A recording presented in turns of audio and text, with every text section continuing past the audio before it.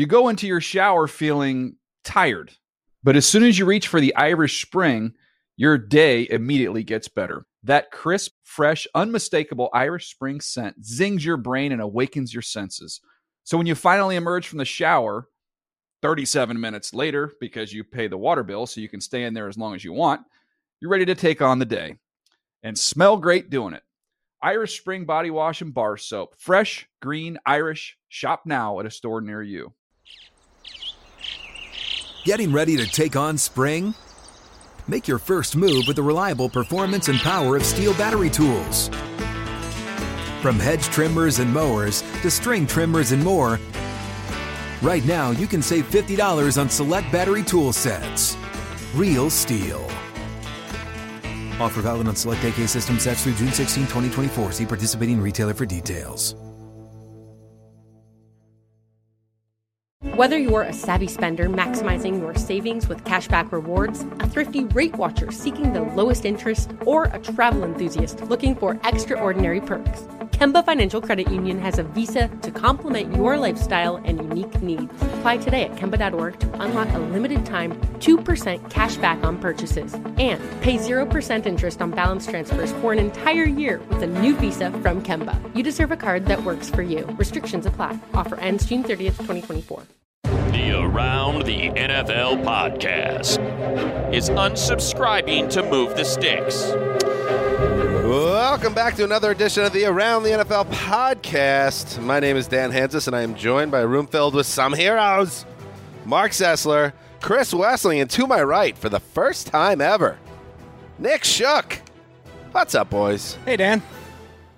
Why is Money attempting for consecutive shows to stir the pot between us and other NFL media entities? We don't need it. It's week 13. We joke about, Mark, I joke about it with you, that we're almost to the home stretch of the season and all that stuff. But we really are. We're almost out of the woods of 2017. We just don't need more drama. And yes, I have unsubscribed to Move the Sticks, but that is neither That's a here separate nor issue, there. right? Totally separate issue. See, I'm not trying to catch like a flying cross from Daniel Jeremiah, in the hallway. I'm just not going to speak for this entire week unless I'm at my desk. Maybe he won't recognize me unless he hears me I don't talk. think you're the first gentleman at work that anyone's going to attempt to take on physically. That's just my... Yeah, but this is serious stuff. Unsubscription? Yeah, that is serious stuff. This is, yes, the flagship edition of the Around the NFL podcast presented by Head and Shoulders.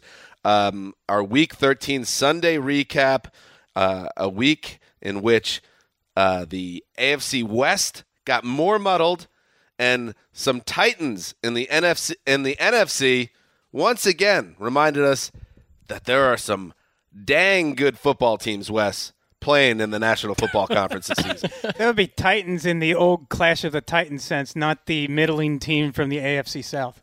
Exactly. So we're going to go through each of the games, 14 in total, including the Sunday Night Football matchup that we'll close with between the Eagles and Seahawks. Why mess around? Mark? No, I mean, we're a minute and a half into the show, and we've gotten a Harry Hamlin film reference from Wes, so we're soaring. Oh, and where's Greg? Greg, as you may be aware, is in New Orleans. He was helping to cover the Carolina Panthers-Saints matchup, so we'll get him on the phone. If he's even coherent at this stage. You set Greg loose in the Big Easy. I mean... he might go have one drink. Could be in the Hooskow. You never know what you're going to get from Greg. You might have one beverage before going to bed at like 9:45 p.m. Hooskow. Let's get to the games, though, and Greg in a few minutes, but we'll start with the Minnesota Vikings and Atlanta Falcons. Oh, a showdown of NFC Titans. And the good Titans. Keenum takes the pad out blind snap. 3-step drop, fires to the end zone. Caught! Touchdown Vikings! Kyle Rudolph with the touchdown reception. 13-9 Minnesota. Paul Allen, KFXN, with the call. Yes, the Minnesota Vikings keep rolling. Case Keenum threw 2 touchdowns, including that one you heard to Kyle Rudolph. And the Vikings shut down the Falcons on offense, a 14-9 win for the Vikings, who have now won 8 in a row. And they repeatedly prove this season that they have a defense that can stop just about anybody, including a Falcons team that is playing tremendously well in recent weeks. Wes, very impressive. Once again, the Vikings. The tougher team won in this game, and Case Keenum outplayed Matt Ryan, although, as is always the case in these things, the quarterback who outplayed the other one got a lot more help from his teammates. Matt Ryan was under pressure quite a bit. A lot of penalties from his offensive line put him in 3rd and long situations all day. They had been converting an unreal 66% of their 3rd downs in recent weeks, and they were 1 for 10 today. And then on the other side, the Vikings, Keenum had a strong ground attack. Latavius Murray keeps playing well. His offensive line kept him pretty clean. It was a conservative game plan. Not too many downfield throws, but Keenum came up big on 3rd downs, converting to guys like Laquan Treadwell and Jarius Wright on that 15-play, 89-yard drive that Paul Allen was talking about a minute ago on the radio call. I always feel it's a great sign. Number one, 25 of 30 for Case Keenum, and the guy is he's in his zone, obviously. But when you see that he's connecting with 11 different targets, that's a quarterback that's seeing the field, spreading the ball around, using everyone in every type of situation. And you don't hear any Teddy Bridgewater talk anymore. Nor should you. And that's great. Like, Case Keenum took that opportunity, and he has run with it, Nick Shook, and now he's in a position where Case Keenum, and I can't stress this enough, Case Keenum is the man in charge for a Vikings team that very much looks like it could go to the Super Bowl. Well, they're that good. Part of the reason you're not going to hear anything about Teddy Bridgewater is because I'm sitting in Greg's seat, and that's usually Greg's platform in this discussion. That's true. Good point. But he's playing really well. You know, I had to defend him like a month and a half ago or whenever the Browns played the Vikings, and since then he's only gotten better. You know, like you said, 25 of 30, 227 yards, 2 touchdowns. And against a Falcons defense that's been playing better recently. I mean, this is probably the most impressive win they've had all year. But by the way, he didn't throw an incomplete pass in the entire second half.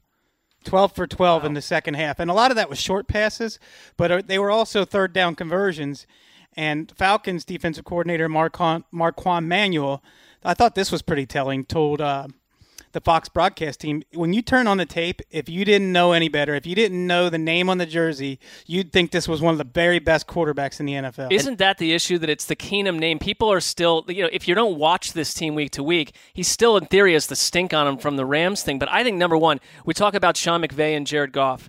Pat Shurmur, who was a failed head coach, has a coordinator of the year type scenario going on here. And I have to wonder if, A, he could be a head coach next year at this time. And Mike Zimmer, speaking of Sean McVay, I think Sean McVay is going to run away with his Coach of the Year contest. But Mike Zimmer has, coming off of you look at what he's accomplished over a couple seasons, the injuries that he's overcome, the way that this team is one of the toughest teams in the NFL, I feel like he's a Coach of the Year type candidate right now, no questions asked. I would never endorse Pat Shurmur to be a head coach for another team after the disaster that was his tenure in Cleveland, but you're right, he's running a really good offense right now, and that breakdown from Marquand Manuel was extremely on point, because you go back and watch some of the tape of Case Keenum, especially in the second half of this season so far, like when they played the Rams.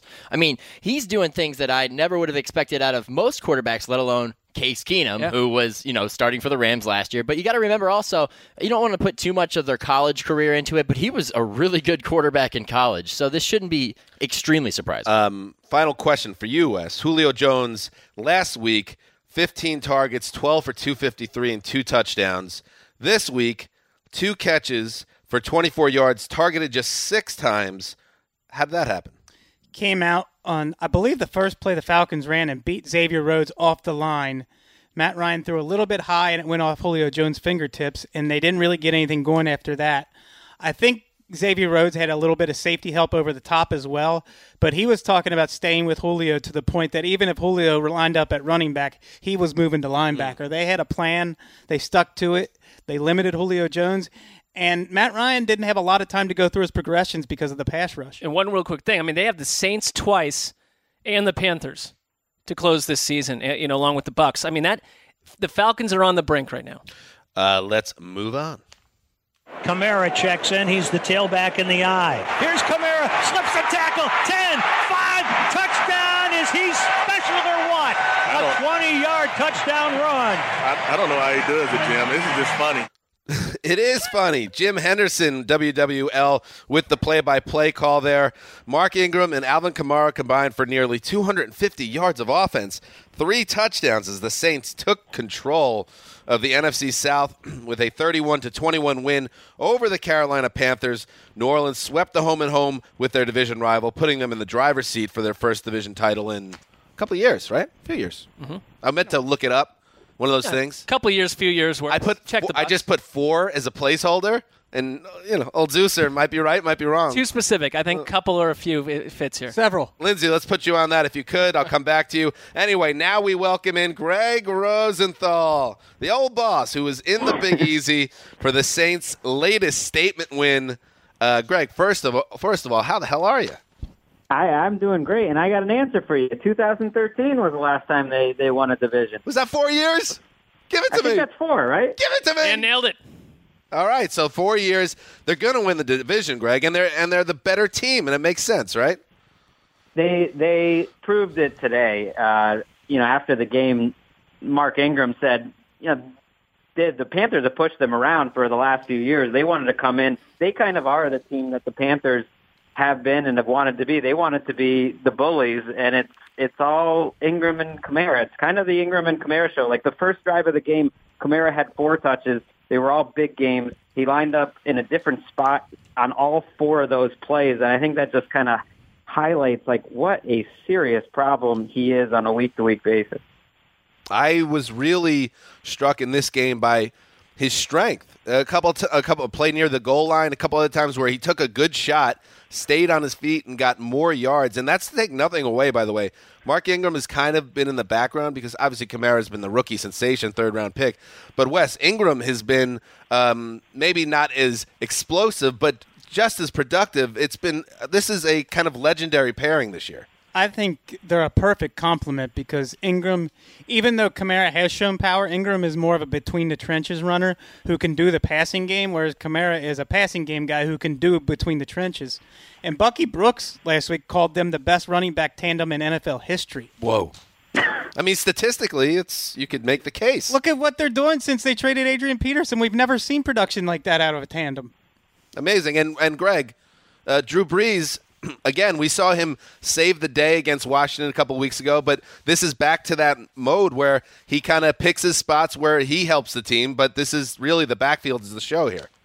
Yeah, they didn't protect him very well, and so they just had him, throwing short passes. Like with 3rd and 10 late in the game, they're trying to, run the clock out. The entire stadium knows it's going to Kamara, and they throw it to Kamara, and he just makes 16, 17 yards totally on his own. So that goes in Drew Brees' stat sheet. But it's all the running back. But it's like they're like a little they're a tandem, and they're kind of playing it up. They're doing all their interviews together, like before they were getting ready. Like Alvin Kamara is like picking a little piece of lint out of Mark Ingram's beard. Ingram is like straightening Kamara's hat, and I think like they are best buds, it sounds like, from all accounts. What's coming next. And Kamara, like, he's the star of the team, and everyone kind of loves that. Like, it seems like he's just, like, such a popular dude in that locker room. Over under 2 weeks till they get a corny nickname. Oh, it's coming. And Shook, you're a huge NBA guy.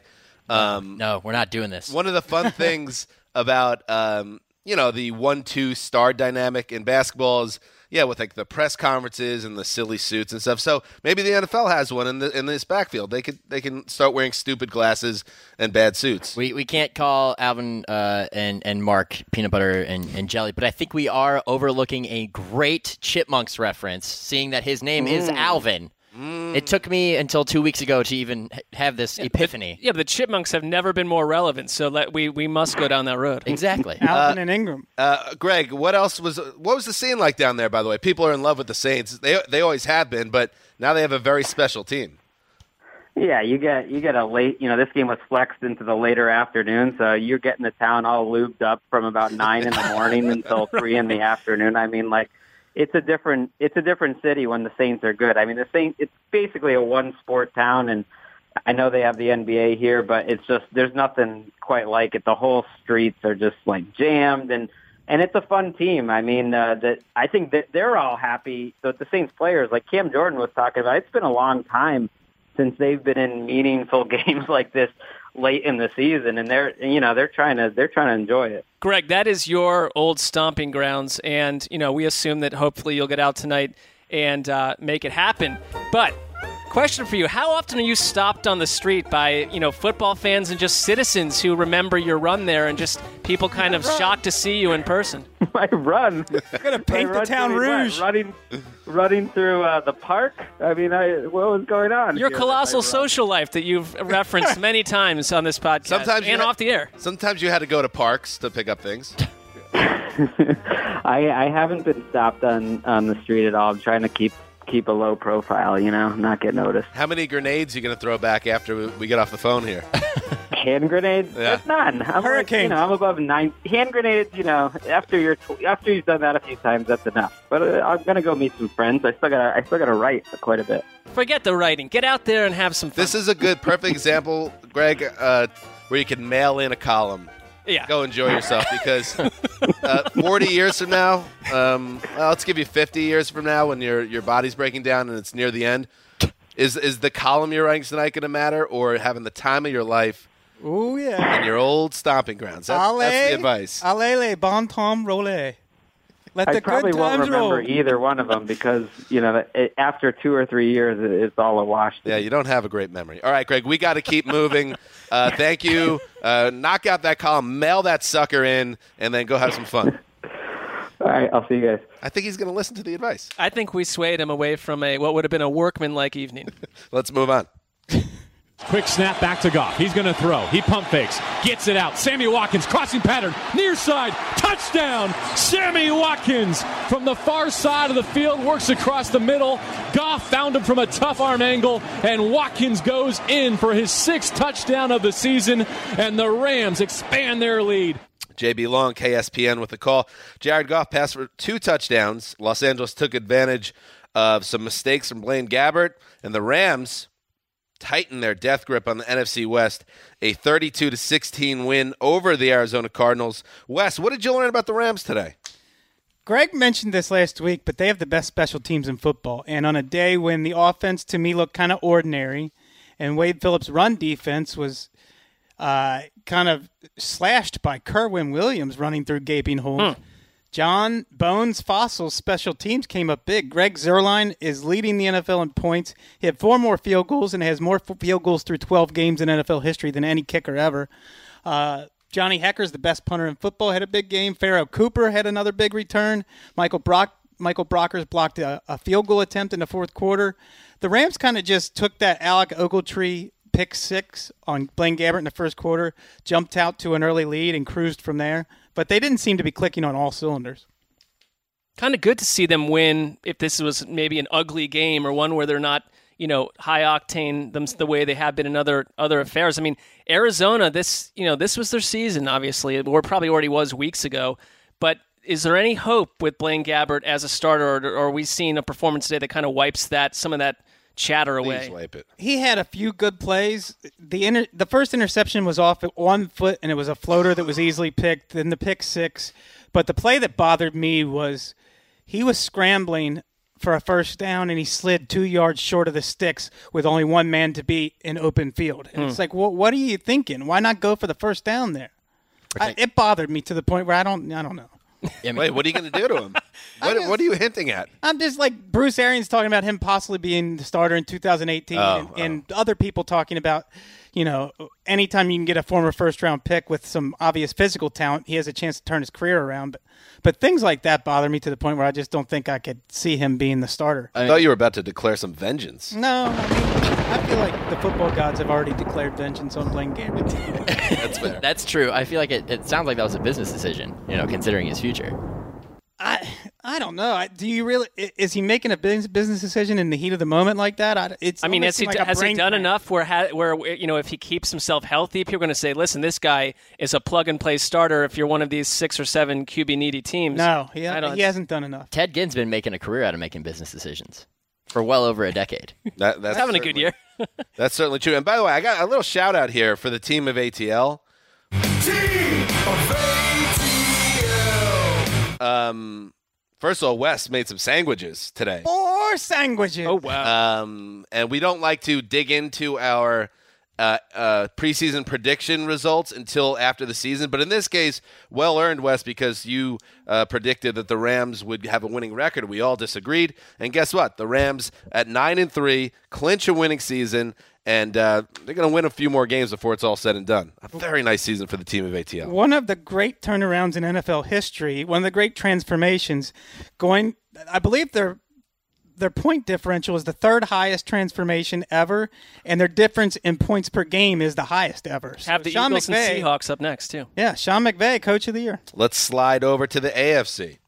2nd and inches. Gronkowski, the tight end right, clicks on the outside right, to give to Burkhead, runs it up the middle, speeds past the 10, inside the 5, reaching for the goal line, squeezing his way between 2 defenders for a touchdown, Patriots! Bob Sochi, WBZ, and I heard Zolak there, too. We're going to get to him in a minute.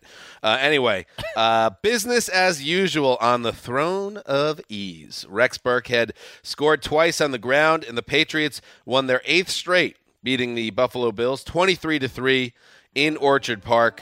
Mark, the Bills put up a respectable fight on the defensive side of the ball, but you got to score points. Tyrod Taylor, before he got hurt, didn't do anything, and nobody else did either. The Bills just didn't get the job done. Yeah, I mean, you can look at the score 23-3 and think, well, this probably was just a wipeout from start to finish, but the Bills really frustrated Tom Brady to the point where early in the game, Brady got into Josh McDaniels' face and was going nuts, and those guys are buds. I mean, you just don't see that kind of confrontation between Brady and his play caller really ever. And so he was extremely frustrated. He was running for his life early on. And it was really a situation, you're absolutely right, where the Bills started the game out. And I mentioned to Dan, like, this quarter is halfway over, where other games were like 2 minutes in still. They chewed up the clock, went all the way down to New England's 6-yard line, and Taylor threw a really ridiculous pick to Eric Lee. And Eric Lee is this guy that was on Buffalo's practice squad, has played one game before this for the Patriots last week, had a sack, today got another sack, a couple pass defense all over the place, all over in Tyrod Taylor's business, and providing pass rush. So if we're still going to ride this, and I think no one is at this point, this narrative that New England's defense lacks X, Y, and Z, it's another game where they gave up 3 points. They gave Buffalo no chance in offensively, and Eric Lee is a emerging presence for this defense if he can keep it up. That's a classic intel move, too. You sign the former guy a couple weeks beforehand. He goes off against his former team. Yeah. That's vintage Belichick. Yes, that, by the way, 15 straight seasons now for 10-plus wins for the Patriots. It's incredible. Are you kidding me? Tyrod Taylor injured his knee in this game, Mark. Early on, and he heard it. Injury? Yeah, he heard it very early. And, you know, like they said, Tony Romo was announcing this, and he basically said there's no way Tyrod Taylor is going to take himself out of this game unless he simply cannot go. But by the end, it got more serious, and Nathan Peterman finished the game, and at that point it was a lost affair. LaShawn McCoy, another game where I thought he ran really well, but there's just not enough in this offense to challenge a team like New England. They cannot finish drives. Yeah, and on the Gronk play, so this will be a big talking point this week, especially a big talking point if you or your opponent has Rob Gronkowski in fantasy, because late in this game, the Patriots tight end was going deep on a route. Bills cornerback Tre'Davious White was getting a little handsy with Gronk. No flag came, and then White had an interception. And then a frustrated Gronk who said that he feels like he's been getting hit with crazy penalties and not getting, I guess, calls from referees. Yep. He pile drives himself, helmet first, into White when White was prone, like face down, and leads with his helmet. And there is talk that Gronk could be suspended next week. Now, he wasn't even kicked out of this game, but, Wes, there is some talk that based on the nature of the hit and how defenseless White was, that Gronk, who's not known as a dirty player, committed a play dirty enough that it could cost him a game. I appreciate Gronk's frustration because he's like the Shaq of the NFL. He's really hard to officiate, and a lot of calls do go against him. And I credit him for a real apology, not a fake one with qualifications. But you can't do what he did, and he deserves to be punished. And it wouldn't surprise me at all if he's suspended. And I think it's telling that Bill Belichick apologized to Sean McDermott and called it a BS move. Let's hear what, speaking of Scott Zolak, let's hear how he, as the color guy for, I think it's WBZ in Boston, how he reacted to Gronk's cheap shot. Looking left. Plants. Throws a long ball right. For Gronkowski. A lot of contact as White pushes off and makes the catch on an interception. Throw the flag. Tre'Davious White. Throw the flag. There you go. For the Bills. A late flag comes in, then a second late flag. Gronk got pushed. Meanwhile, you've got another flag in the middle of the field at the 35-yard line. Brandon Cooks was engaged with one of the Bills' Oh, my defensive God. They're backs. holding him. They're holding him the whole way. Then they push him. White came down on the sideline, and then Gronkowski landed on top of White, and I think Gronk made the cut for. Good for him. What? Good for him. Good for him. Good for him. What a buffoon. This talk about someone downing some hurricanes before the game. I'm not going to go crazy here, but it's one thing to be a homer in the box, and a lot of places, a lot of teams have homers in the box, but Zolak, come back to us. We can celebrate him most of the time, but paint the picture accurately, please. Well, yeah, that's kind of. Well, he's like, good for him. It's like, what? Yeah, exactly. You kind of deal with a little bit of bias here. I think I go back and think about the last 4 or 5 quote unquote dirty moves that happened in football in the last half decade or whatever. And Ndamukong Suh obviously comes to mind immediately. And then you even think about Kiko Alonso's hit on Joe Flacco earlier this year, which could not have been dirty. I think this one is right at the top. Yeah, we'll see how the NFL reacts to it, and let's move right along. Running ahead as he throws, it's intercepted. Good for Eric him. Weddle has it, kidding me, and he's Zolak? going all the way. Come 20, back to 10, us. 5, touchdown Ravens. MVP Here we go. Justin Forsett called it, and Eric Weddle delivered it, the MVP. I don't know what that's all about, but Jerry Sandusky and Justin Forsett with WBAL with the call. Eric Weddle capped the scoring with a pick six. Joe Flacco threw for 269 and 2 touchdowns. That's like real quarterback stats. And the Baltimore Ravens were too much for the Lions. A 44-20 win further solidifies Baltimore's playoff positioning. Shook, every week the Ravens defense makes things happen. This was no exception. Best game for Eric Weddle as a Raven. Had a fantastic outing. He was 1 foot shy of having an interception in the back of the end zone in the first half.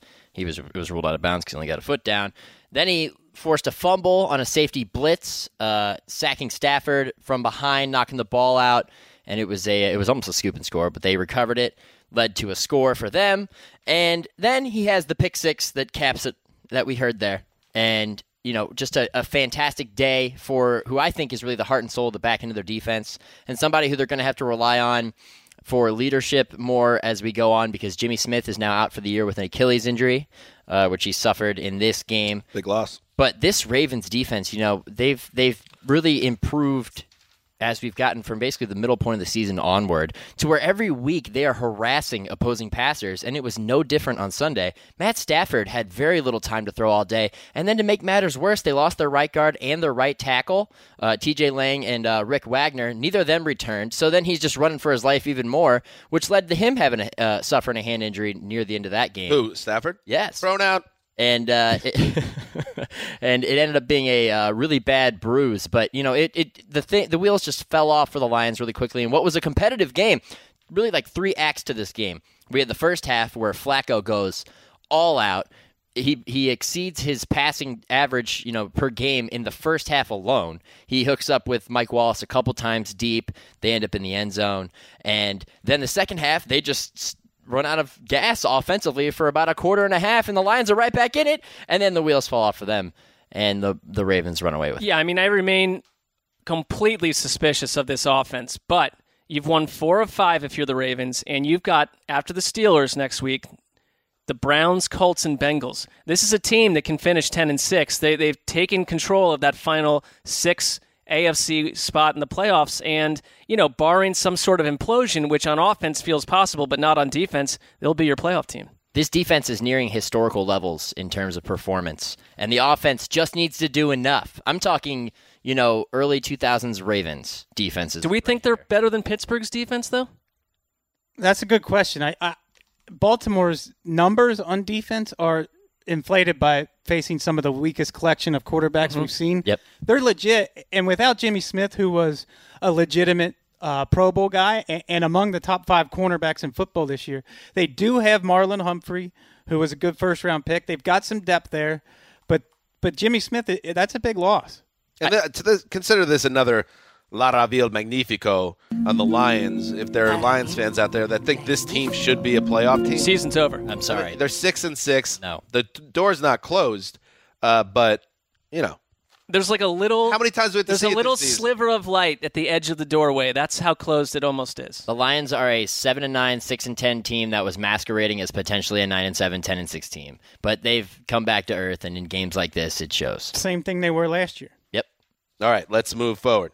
Second down and goal inside the 1. And again, they're going to try and move the pile and see if they can get Josh McCown in the end zone. Now the officials will come in from either side. There is the signal, and it is finally another Jet touchdown. Josh McCown comes out of the pile, spikes the football. All right, Bob was shoes in WEPN with the call. Yeah, that's not a joke. I think the Jets had literally 10 plays from inside the 5-yard line before that go-ahead score in the fourth quarter. Anyway, so McCown puts the Jets ahead for good. That sneak with 2:15 to play, and the Jets overcame a slow start and their fourth quarter demons in a 38-31 win over the Chiefs, who are now unbelievable 6-6 after their 5-0 start. And this was a game that the Chiefs jumped out to a 14-0 lead in the first 5 minutes of the game. Travis Kelce, 2 touchdowns. It looked like they had gotten healthy and are about to romp, and then it didn't come together for Kansas City. And the Jets were in control for much of the game after that, give or take a Chiefs chunk play, which happened quite often this game. That's why, if you're a Chiefs fan, you're dying, because for weeks and weeks, what's it been, 6-7 weeks, where they went from being this explosive offense, just tearing everybody up with seam plays and going off, and then it all disappears. Today it came back. They had the ball, I believe, 17 minutes of game time and scored 31 points. And Tyreek Hill had 2 long touchdowns.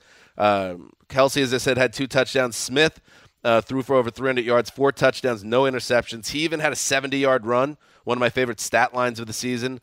He averaged 70 yards a rush today. It's pretty good. I feel like that's solid. And it wasn't enough. And you know why? Because the defense laid an egg in a huge spot. And I thought the end of the game, and that's what a lot of people were talking about after this game, and we'll hear about it during the week, I'm sure. After that touchdown, the Jets went for 2, and McCown got flushed out of the pocket, kind of threw one up for grabs, and the Chiefs get called for holding. And Marcus Peters, the flag was not on him, but Marcus Peters is so enraged that he picks up the penalty flag and fires it into the crowd at the Meadowlands. And a bunch of young gentlemen with yarmulkes collect the flag and celebrate and take selfies. It was a great little scene. Also known as Jewish gentlemen. Yeah, I assume. Okay. I don't know. No, that's true. I shouldn't make that assumption. I said they had yarmulkes. Yeah. Probably Jewish men. Okay. Anyway, so he walks off the field, but he didn't get ejected, and it's still in the middle of the game. 38-31, 2 minutes to play. He shows back up a few minutes later, running back onto the field with shoes on, but no socks, and his pants up above his knee. I thought it was a sloppy performance by the Chiefs, and that was like a fitting example, a fitting show of what has happened to a swaggering team once upon a time, and now they're in a bad spot. My question is, still first place, but in a bad spot. Going sockless, is that like some silent protest? Here, I'm going to violate the league's dress code. I'm going to remove my socks. I think he had probably started to undress, basically. This is what I think. That's what it made sense, that he thought he was ejected for throwing the flag, and then the CBS team said, a Chiefs staffer was seen running up the tunnel, probably to tell him, bro, not only are you not ejected, we're going down the field to tie the game, and we might be going to overtime. So he comes back out. I wonder if he gets a fine for the dress violation. Oh, for sure. For just stepping on the field. And he's going to get fined for throwing the flag into the crowd, too. So a costly bit of lost composure there. For what kind of person, like, when they undress, takes their socks off first? We're going to compound the last fine. thing I take off. Or second to last thing. I'm thinking about it. I think I dig in on the socks pretty quick. Socks first before jeans or shirt or anything? I'd probably go pants first. Well, shoes, pants. Sometimes socks are like the last thing. Thank you. Sometimes you want to leave those socks on. Sometimes you keep them on, sometimes you take them off. Anyway, so the Chiefs' offense comes back to life. The defense falters. On the Jets side, again, another really good performance from Josh McCown, who's the team MVP. He's made the leap. It took a while. Yeah, it's about Wes's time. Make the Leap piece is absolutely retweet worthy right About now. time. What was it? 38-year-old makes leap. It was a 2014 Making the Leap candidate. Something like that. Yeah, he First did year make in the leap. Tampa Bay. Really another excellent game. He accounted for 3 touchdowns. He threw for over 300 yards. And the Jets faint playoff hopes, but they're not going to make the playoffs. But every week they've been entertaining. So to that, I say even though they're not going to get a high draft pick, I've had fun watching them this year. And one last note before I throw it to the old man. Darrelle Revis, the old Revenge Bowl for Darrelle, he missed a couple tackles in the first half, was giving up a huge cushion to receivers, and at some point, I guess Andy Reid said, I've seen enough. He was benched for the second half. So the Jets may have paid Darrelle Revis over $5 million to play against him today, but they might have also ended his career. Let's see if Revis gets back on the field. I wonder if he's even on this roster by the end of the year. Well, that's what I mean. I don't think he could play anymore. He looked like exactly the same guy, even though he went vegan, Mark, and lost weight. Well, I wouldn't ascribe it to that. He wasn't vegan last year. What were the I'm just issues connecting then? dots. He went vegan, you were wildly connecting and he dots. got benched today. That's all I know. Anyway, usually when my dad's on the show, he's upset about the Jets. But let's hear him when something good happens for Gangrene. His name is Keith. He's Dan's dad. No doubt about it, he's a big Jets fan. What is he gonna say about the game today? What is he gonna say about the game today? Big win for the Jets today. Big reason was that they hung on in the fourth quarter, barely, but they didn't make the penalties. McGowan played great. Offense played great, 488 yards. On the negative side, that defense reminded me particularly of their secondary, was like playing touch football in the street. Yeah, that's true. You know, getting it in the huddle and saying, I'll go deep, and that's what was happening time after time. Big win, but they were lucky to get out of there alive. Bye. They were. The Jets secondary was overmatched by Tyreek Hill, but somehow they survived, and the Chiefs fall into a first-place tie with who? Well, we're going to talk about him right now. Rivers looking to the middle, throws, Keenan Allen, touchdown Chargers, knock on wood. Not Money Smith. The Chargers. Can I hear that again?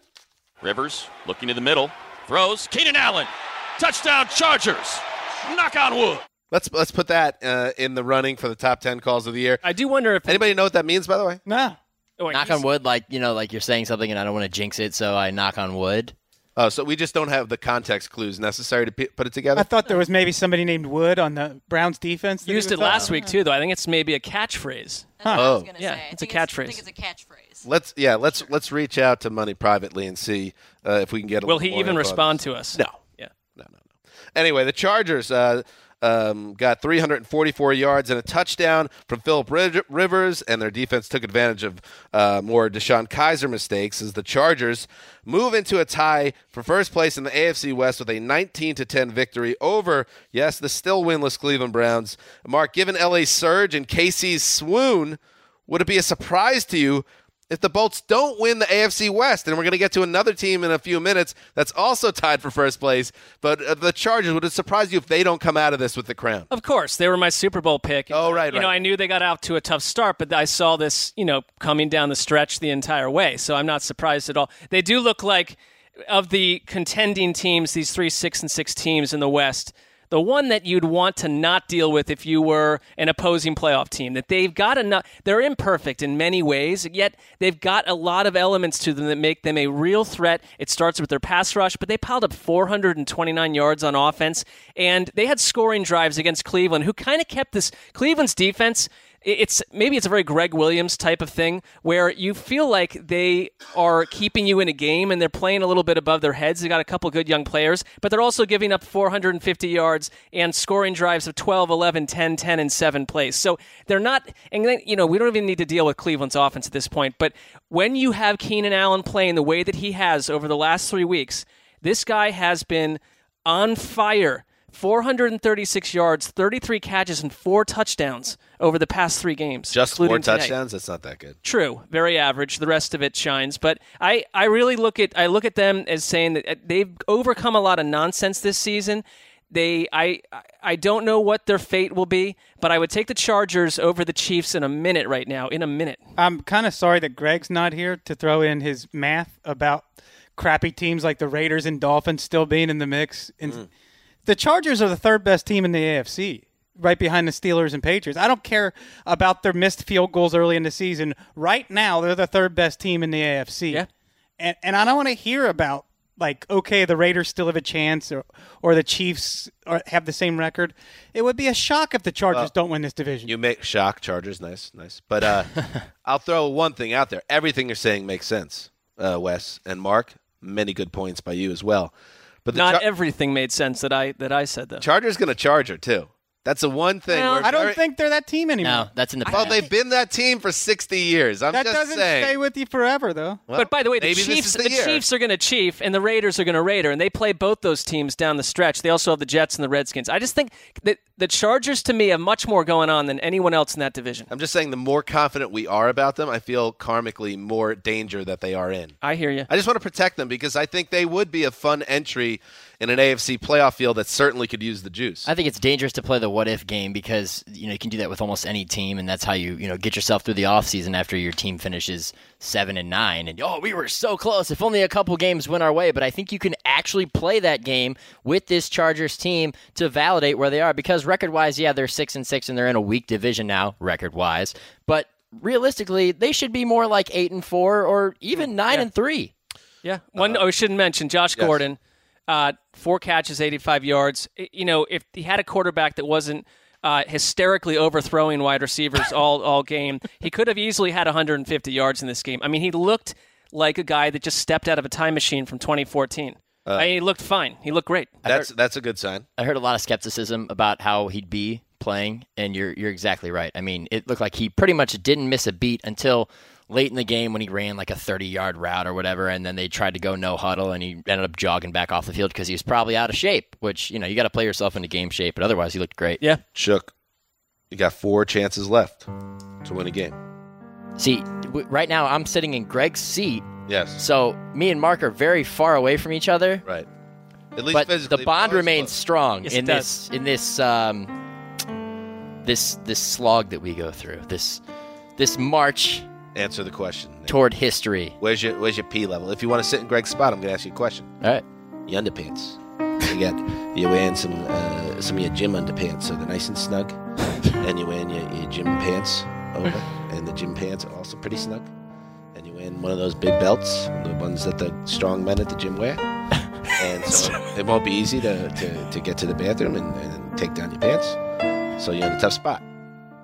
Where is what an illustration. your P scale? Are you at 10, which would be, oh my God, I'll never get this workout belt for strongmen off, and my pants are going to be soaked in front of the gym in the world? Or are you like, 1, my pants are no danger, or my underpants? We're at a 3. The Browns have, in their final 4 games, have 2 semi-decent chances against the NFC North in the Green Bay Packers and the Chicago Bears. Got a Brett Hundley on the schedule. That's good. The latter is coming in Chicago, but the Browns are also from the Midwest and could thrive in a potential snow game. The flip side here is that Shook and I, when we were happiest today, when we were celebrating, was when the Niners won. Yeah, because you don't want a meaningless victory that somehow removes you from the number 1 draft pick at this stage. Okay, I want you guys to get the first pick again. As long as that happens, I want to win. Don't lose all 16. I'm just saying, you guys don't think it's that bad. No, I'm not trying to. Think of that Sunday, Mark. You coming up to the studio week 17 if the Browns go 0-16. It just won't be fun to talk about. Just get a win. Get a win. Get the number 1 pick. If you have to go 0-16, at this point you could say it couldn't crash any more darker than it has at this point. I mean, it has been since Josh Gordon last played. Their record is insane. It is historically unmatched in the wrong way. Yeah, that's good stuff. All right, let's check in on the final first place Great. team in the AFC West. Raiders go into an eye. Alawale ahead of Marshawn Lynch. 1st and 10 at the midfield off the right side. Big hole. Lynch is gone. 30, 20, 10, 5. Beast mode. Touchdown. Raiders. Nice 51 yards. Let's Nice put that call. on the list from Greg Papa, because not only is a nice run by Beast Mode, it's just a classic call. Greg Papa is one of the best in the business. Marshawn Lynch, 51-yard touchdown run in the first quarter. And he had his first 100-yard rushing game since coming out of retirement. And the Raiders, 24-17 win over Geno Smith and the New York Giants. The Raiders, who have played poorly for so much of the season, are, yes, suddenly in a three-way tie for first place in the AFC West. Go freaking figure. And think about it. I mean, no one is going to throw them. No lollipops will be handed out for beating the Giants, especially at this juncture with just the circus that's going on at the Meadowlands. But they did win this game without Michael Crabtree suspended or Amari Cooper, who was hurt. And they now have a modest 2-game winning streak. They are in the mix.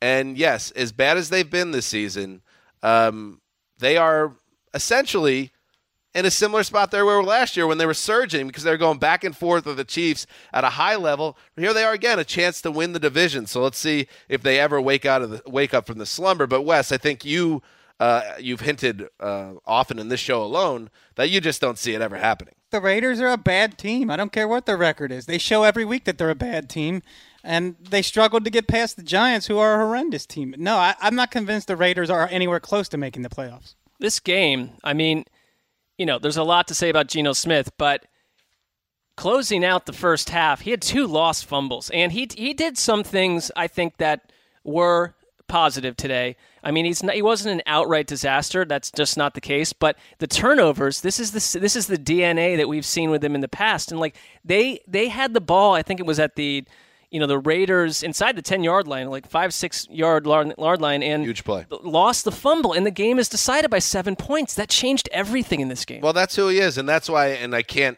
debate it with Greg, but why I've always been puzzled why Greg has been on the Geno coaster and thought that this is a guy who could salvage his career is he's always been a turnover-prone quarterback who's kind of a knucklehead. Like even after today's game, he's like bringing up some beef with Rex Ryan with the press. It's just like, what's the upside? What are you doing, bro? Like, who is advising you on how to go about a professional sports career? Because every step of the way, it's just off. And yeah, so you can be a knucklehead at many different positions, but you can't be a knucklehead at quarterback. No, and you wonder what happens. Like Ben McAdoo, a report today, Rap Sheet had it. It's been floating around that McAdoo could be fired as soon as tomorrow, and by the time people are listening to this, would not shock me. And I guess I'm curious.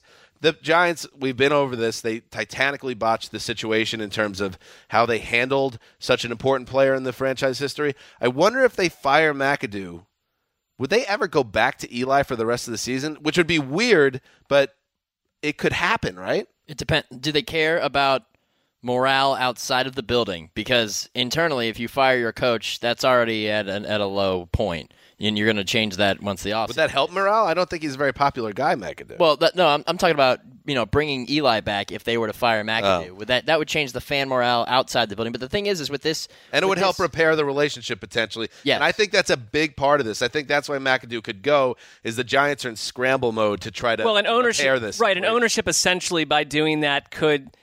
You're basically just blaming it all on McAdoo. But that's the thing, is this decision sounded like a group decision. I thought it was too. Doesn't the front office want to see these young kids or Geno Smith and Davis Webb play quarterback? It's a decision where a lot of people are jumping away from any accountability, and they could bubble up a big scapegoat in McAdoo and just say that was the guy who did it. The way it's been painted, and maybe it is scapegoating, is that McAdoo kind of ran with the idea and it wasn't flagged in time, and it was just like a huge miscommunication at a grisly level for an organization. I don't think that's possible, because there's no way McAdoo, who already was in hot water, they were going to allow him to end the streak, which if anything... Well, we don't have to go back. Whatever, but yeah. Here's what McAdoo had to do when asked about his tenuous grip on a job.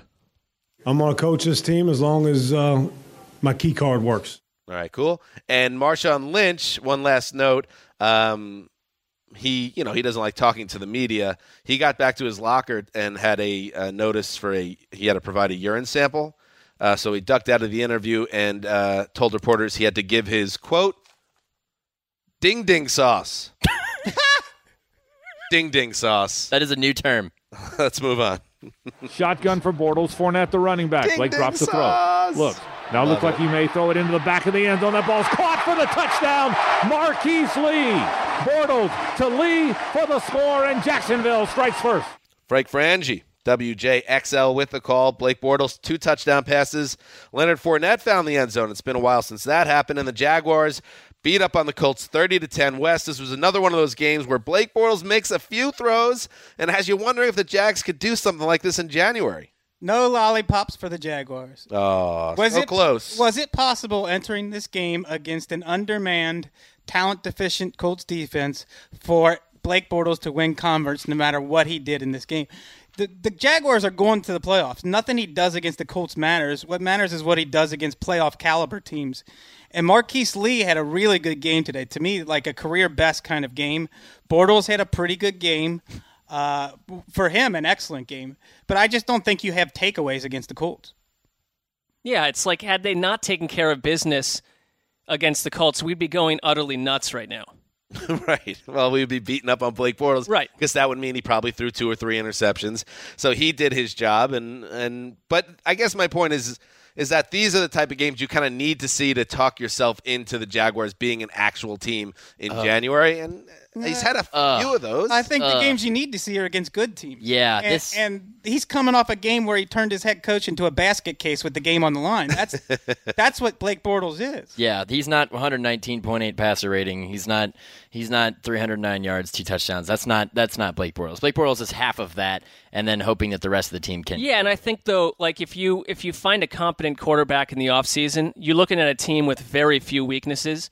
And so I don't need them to arrive entirely this year. I don't know what's going to happen in January. None of us do. But this was a huge step. It continues to be a stepping stone year of the highest order for Jacksonville. A lot of progress has been made. Here's a telling stat. They are 7-0 when they hold teams to 10 points or fewer, which means they are 1-4 when the other team scores more than 10 points, which points to your problem on offense. The defense is legit.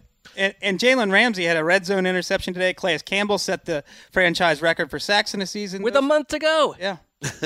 I am not at all looking forward to the end of this season at all, but I am super excited for the nonsensical prognostication that will surround the Jaguars quarterback position and those who are available. Oh, that'll be wild.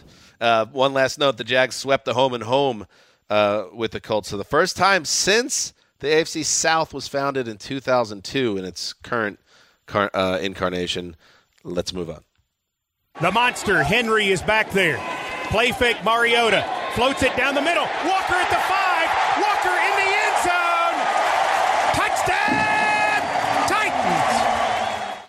You know who that is. Mike Keith, WGFX, with the call. Marcus Mariota threw for 1 touchdown, rushed for another, and the Titans overcame another slow start to beat the Texans 24-13.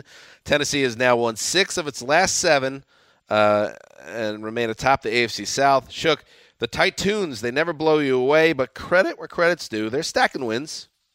They're stacking wins, but this one was so ugly. They took the torch from the Panthers, who had a competitive game that put them a little bit higher up. They took the torch, and they are now the least convincing competitive team in professional football, in my opinion, right now. They are 8. Congratulations, guys. They own the Titans nickname, and today was perhaps the most Titoony of their performances. The first half, they were down 10-0 and somehow found a way to erase that deficit right before halftime, which really speaks to how bad the Texans are with Tom Savage under center.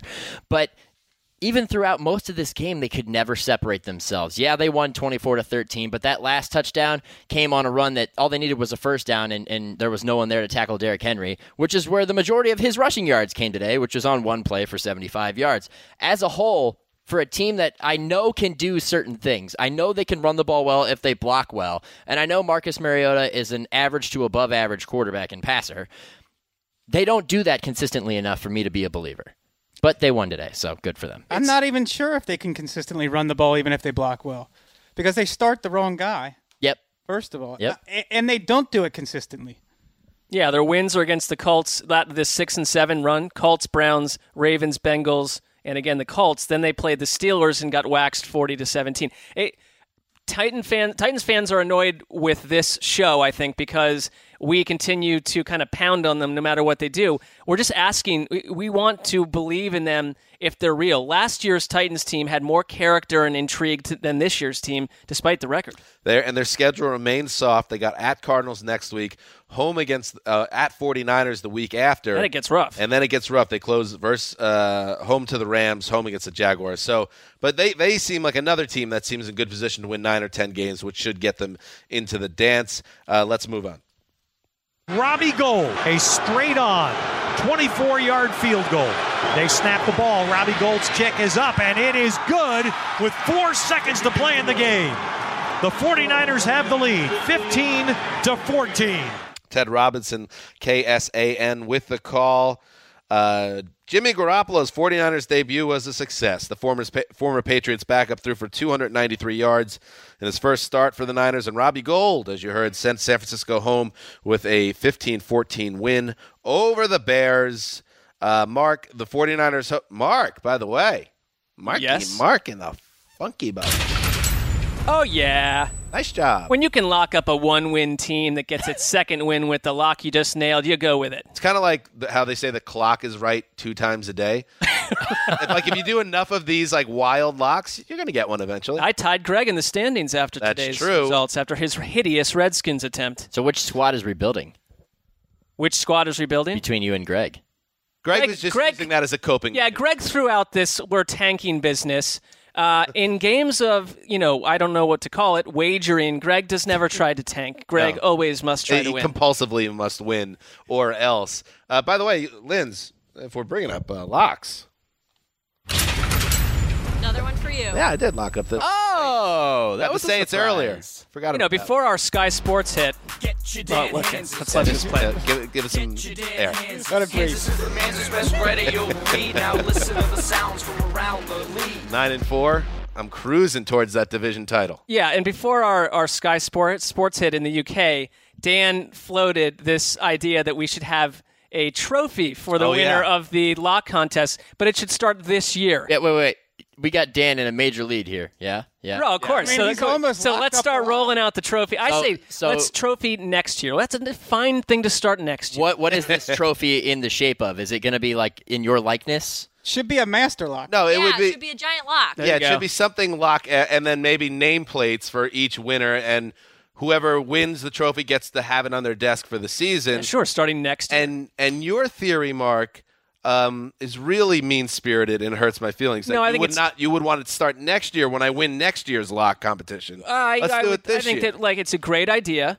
And we don't, we're not going to grandfather it into this season. We start fresh with it as a concept for next season. Hey, Lindsay, let's huddle privately.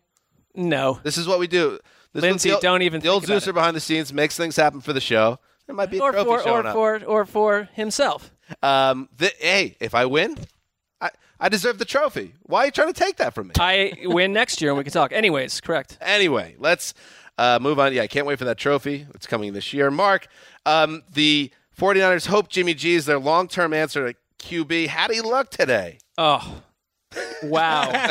Let me tell you something. You're a 2-10 team, and your fan base should be feeling like they are on fire right now. You have somehow in the middle of this season found your franchise quarterback, assuming that there's no issues, locking him up with a long-term contract, lock it up, give him whatever he wants, and you make it happen. I don't know what you want to point to in this game. Is it from the very beginning, the pristine passes, the aggressive throws? A Niners offense completely lost at sea, had something like 13 or 14 plays of 10-plus yards, most all of them through the air. He opens up the ground game. He sees the entire field. Maybe it's the end of the game when he authors a 14-play, 86-yard drive that takes 5+ minutes off the clock and completely takes the Bears' chances of any sort of coming back off of that to zero because they cooked the clock right down to nothing and kicked a game-winning field goal. Jimmy G has not been on this team for long. This is a tough offense to master, and he came in today and it made one of the most impressive debuts you could imagine. It is an incredibly uplifting scenario for Niners fans who,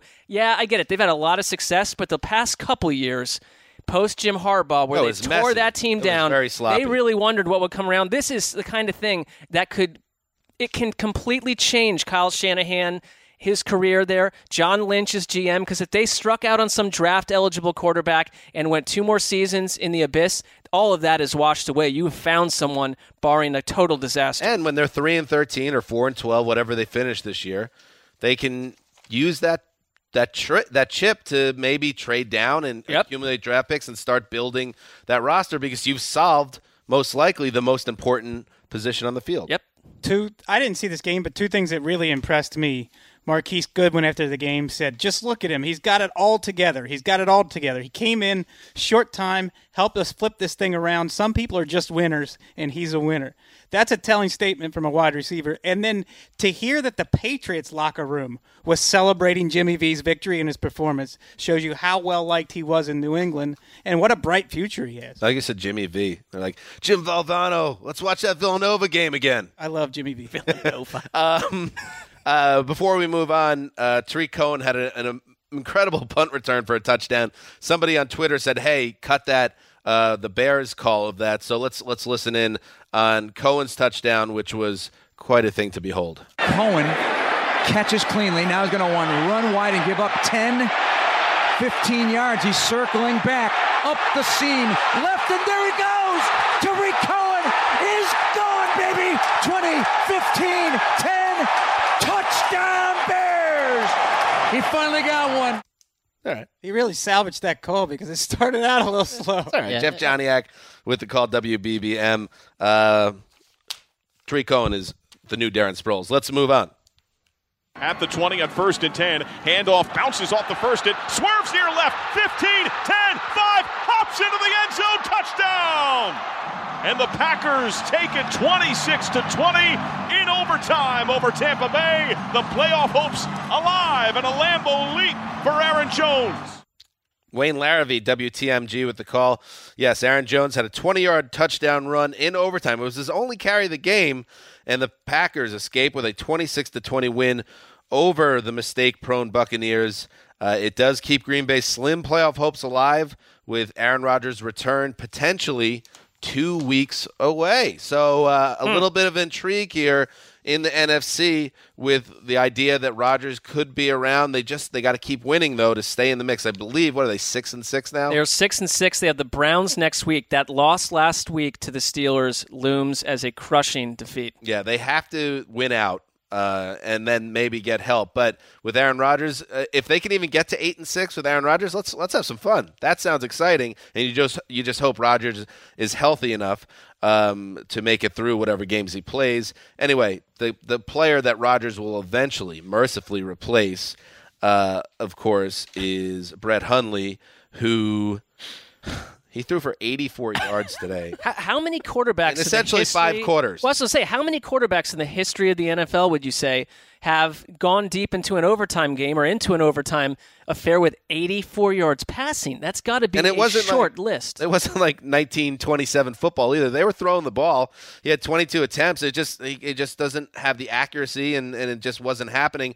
It's their fewest passing yards in a win since Week 9 of 1994, when Favre dropped a 6 of 15 for 82 yards in and this is weird, 33-6 win over the Bears. That's equally beguiling. That's very strange. Beguiling. One more point about this game, because we got to keep moving. Jameis Winston is not having a good year, and he is up to 50 career turnovers in 41 games, and we saw it again today. He made some plays, kept him in the game, flashed why he should be considered, still at only 23 years old, a future kind of franchise presence.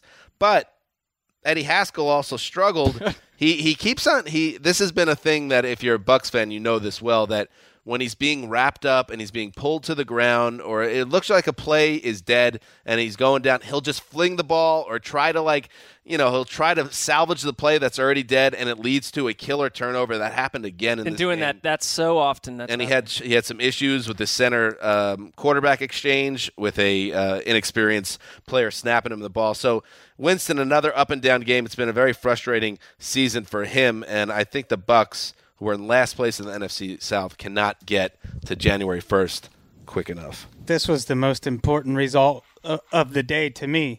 Anything that increases the chances of seeing Aaron Rodgers and making the Packers the most interesting team to watch instead of one of the worst teams to watch is good. And Wes, good point, but wrong. Not the most important thing because we haven't talked about the Broncos and Dolphins yet. Okay. 1st and 10. Trevor Siemian out of the shotgun. Back to throw. Fires on the out. Well, it's picked off by Xavier Howard. A pick 6 for Miami. Touchdown, Miami. All right. All right. I like that guy at the end. Good for him. They still got the joy. Jimmy Cefalo, WQAM with the call. Xavier Howard's 30-yard pick 6 was the really exclamation point on a really nice defensive effort by the Dolphins. They snap a 5-game losing streak by beating up on the horrendous Denver Broncos, a 35-9 final. The Broncos, who once upon a time were seen as an AFC favorite, have lost 8 in a row. And shook the season is officially. Well, it already was, but this is a dumpster fire for Denver. And much of that goes back to the quarterback position. Trevor Siemian, no help today. They have completely fallen off a cliff, and we've gone through all the quarterbacks in this team already, and then we got back to Trevor Siemian, and everyone was like, well, now Denver's going to actually play their best quarterback, which I agreed with to a point. Was that Greg? And then he goes and puts that out today. I don't. That wasn't anybody specific. Okay, or just the general fan. And then today he goes out and does a 19 of 41 for a 200-yard performance with 3 interceptions. He also dropped a snap on his in the shadow of his own goalpost, which he then had to push out of the back of the end. Should not do that. Hold on to that. Was there 2 safeties in this? There was 2 safeties. There was a safety early and there was a safety late. When Isaiah McKenzie tried to return a punt and ran back toward his own end zone and fumbled the ball on the goal line. The Broncos are a disaster in every phase of the game, which is it's really it's disappointing because they do still have some talent defensively. Justin Simmons had a nice interception. Chris Harris had a nice one too. There are signs. You obviously have guys like Von Miller on that team, and they have the personnel, but they're just a bad football team. Those things get lost in a season like this, and they're 3-9, and they could very easily wind up with 3 wins on the year. And you'd have to wonder. I know you just spent a first-round pick on Paxton Lynch, who you traded up for, but if you're John Elway, you cannot go into next season with this kind of situation. I wonder if they sit out there. There's a couple quarterbacks in this draft coming up that they might have to say, mea culpa on Paxton Lynch. We're going to have to start over. Well, what about who would be coaching that would-be quarterback? Because is Vance Joseph in trouble? Because this season, the Broncos don't have these seasons. And I think that if they do end up going 3-13, 4-12, I wonder if Joseph is one and done. I wonder if he is a one-and-done candidate. From everything I've been told, he's in some pretty hot water. Yeah. And there's an obvious. You got a triple source on that? They were around the NFL Insider. How many sources he got there? He's on your turf. So Elway would fire him with no acknowledgement that there are issues that are related to Elway with this roster. And that's my problem with it, is this talent on this team. Yeah, they've got some at some positions, but I think Elway's player evaluation should be questioned. This one's not on John, says John.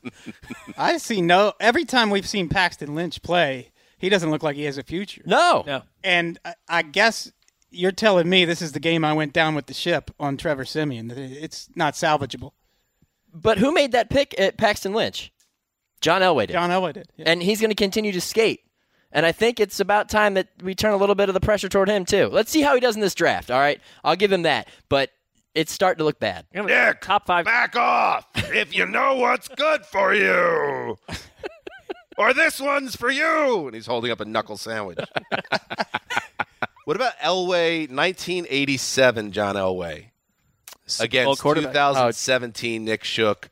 Bare knuckle, obviously shirtless, street fight in a back. Oh, wait. Can this take place on the field at Cleveland Municipal Stadium? Oh, I like this. Let's go back one more year. Let's go into the end zone where he ended the drive. Yeah. To just ramp it up. I'll come flying out of the stands. Yep. And deck him right before he completes that touchdown pass. Well, no, we're not time traveling in that sense. One of the greatest athletes in history at his peak. Yes.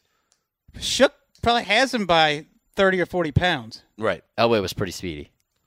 Yeah, he's a tremendous athlete. Wait, is it a race or is it just an out-and-out brawl? I said it's a shirtless bare-knuckle brawl in the end zone of Cleveland Municipal Stadium in 1987. Well, you know what stands there now is First Energy Stadium. So we could just do that there. Okay. We're getting hung up on the semantics. Yes, we are. I want to say, all right, we'll just go to the kissing cousins on this. Who wins the fight? I recuse myself. Okay. So I'm unclear because you said it's not a time-traveling scenario, but it's happening in 1987 at Cleveland Stadium.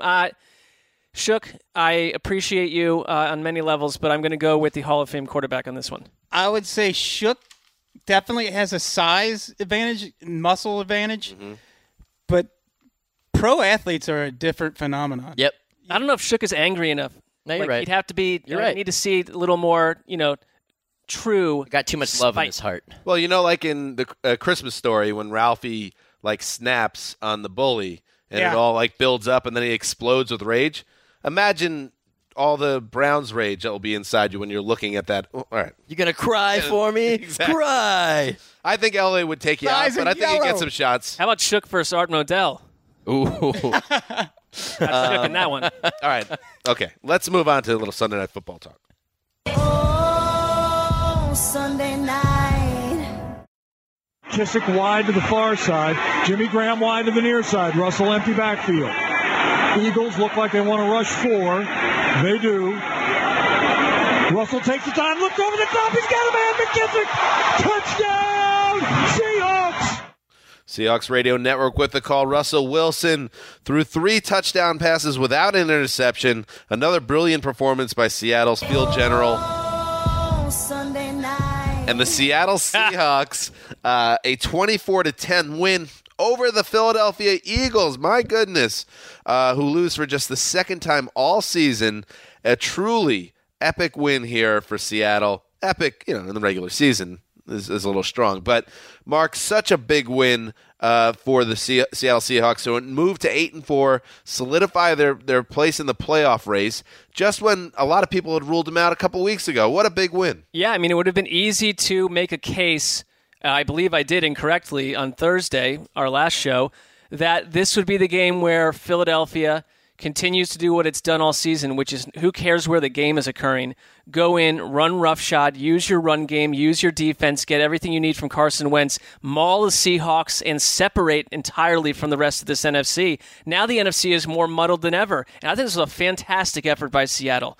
Best game of the year for them. Muddled in a great way. This is going to be really fun how this shakes out now because the Eagles still the number 1 seed, 10-2. The Vikings also 10-2. The Saints now just 1 game back of the number 1 seed. They are 9-3. The Seahawks, who everyone wrote off, like I said, after Richard Sherman and Cam Chancellor disappeared, now 8-4. And don't forget about the Rams at 9-3, and the Panthers hanging around at 8-4, and the Falcons, the defending conference champions, now suddenly, after everyone finally was like, all right, the Falcons are okay, on the outside looking in, and it might be hard, Shook, and Wes had to leave us today, so it's just the 3 of us now. Shook, it might be hard for the Falcons to work their way back into this because there's just so much meat up top. Yeah, for as big of a game as I thought this would be in terms of a test for the Eagles, because, I've been a big believer of them for a good majority of the season. They haven't given me a reason not to until tonight. For as big of a test as it was for them, it was also a monumental game for the Seahawks because this is going to throw them right back into the pack, just like you said. They're going to be sitting right there, with the 5th seed in the wild card at 8-4. They have a game lead over the Falcons, who have been, coming up as of late, except for today and their loss. And we only have 4 games left. So you're right. The Falcons, they have a tough stretch ahead Falcons of them. could be 10-6 and miss the playoffs. That's what's happening in the NFC. And this game, Wilson, and we've talked about it. I had a disagreement with Greg on this podcast a couple weeks ago because he said that Russell Wilson, there's no way he should be in the MVP conversation. Watch this game in prime time against the best team in the league and tell me Russell Wilson should not be in that conversation because he is this offense, and now he's leading a Seattle team that is truly dangerous if they can get into the playoffs, which right now they're on track. And a big play in this game, Mark, and you said it when we were watching, that lateral that Wilson threw, I think it was at that point a 7-point game in the 4th quarter. It looked like it went forward, but the challenge flag did not come out, and Doug Peterson is going to regret that tonight. Yeah, he'll be asked about that because, and it's tough these days to in theory, when that happens and you're Seattle and the call is out there, it's suspect, but you get the snap off quick. A lot of times the opposition finds ways to quickly analyze, stop the game, timeout, whether it's the refs upstairs, whatever, to get that thing corrected. And this is one of those cases where where Seattle got back on the field, snapped the ball quickly, and that play, I don't know if we had this result if that play doesn't go the way it did, because Carson Wentz in the drive before, you talk about MVP, he made the throw, one of the throws we've seen all season where, he's getting dragged to the ground, whips it downfield. You think it's just going to go to no one. Bang, huge completion. And then Nelson Aguilar, another beautiful teardrop throw. This was such a fun game. It was. Because you have two athletic, imaginative quarterbacks at the top of their game, and it just goes to show you the NFL could use a few more of these guys. Yes, they can. Because some of these games that have not been so great to watch in prime time, usually a problem is that we don't have two good quarterbacks involved. In this case, we have two quarterbacks that really are fun, exciting players, and even if the game wasn't as close as maybe you thought it would be, Seattle took care of business here ultimately.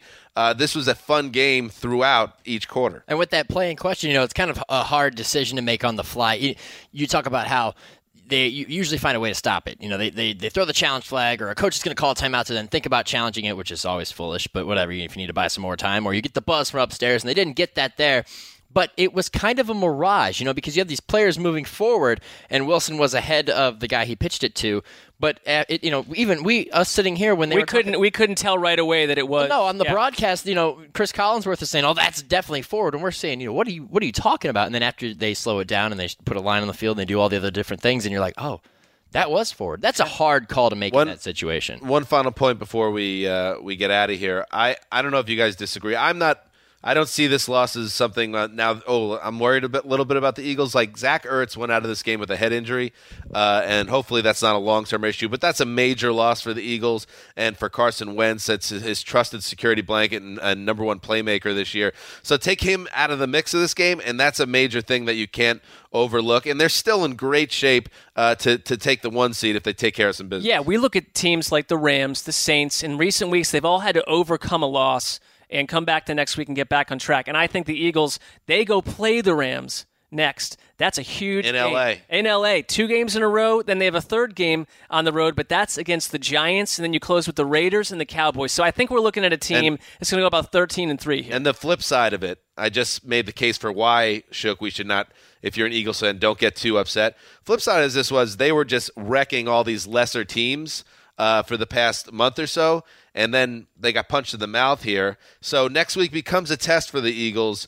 who were not able to play up to the Seahawks' ability or level on Sunday night, and now they get another big test against a 9-3 Rams team that's still in the mix for the number 1 seed itself. Look, this is a team that hasn't lost since September, and sometimes these losses at this point in the season are the best thing that can happen to you because it brings you back to earth, makes you realize, A, you're not invincible, B, you can get better, and C, this season is far from over, and these guys are going to come at you and bring everything that they can, and they're going to experience that the next 4 weeks. All right, so there you go. That is Sunday Night Football. That is Week 13. One more game to play on Monday, Mark, between the Bengals, the Steelers. Wow. One team with hope, one fading into the distance. I don't care what anyone says about the Bengals. They are not a playoff team in my mind as I put my computer in my bag and go home. Mark literally packing really it in doing it. as we try to get out of here. All right, next time you hear from us, by the way, Nick, thanks for helping us out. Great job, Nick. Thanks for having me on. You're a stud, and I would take Elway in a street brawl, but I think I would give you literally a puncher's chance in it. So, yeah, that's fair. That's fair. And that is not an affront to you. No, and I understand. You know what? I'll entertain the fantasy, and that's cool. But he's a supreme athlete, so. All right, so there you go. We'll be back on Tuesday with another show, and Connie Fox, and maybe even Chris Wessling, and Greg Rosenthal will be back. Until then, Russell Wilson for MVP. Let's do this. Let's get the case going. You're on the train. Sully's behind the glass. Greg's away. Dan will play. Dan Hands is signing off for Quiet Storm, the mailman, Nick Shook, Lindsey Fulton. Till Tuesday.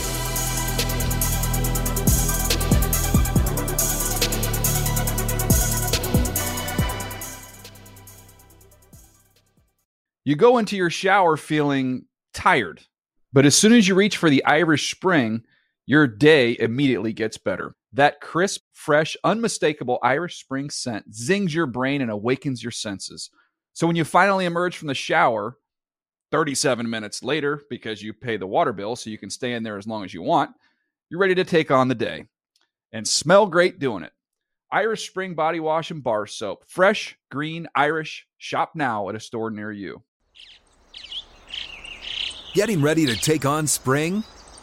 Make your first move with the reliable performance and power of Steel battery tools.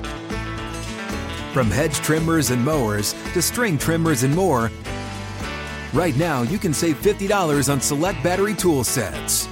Real Steel.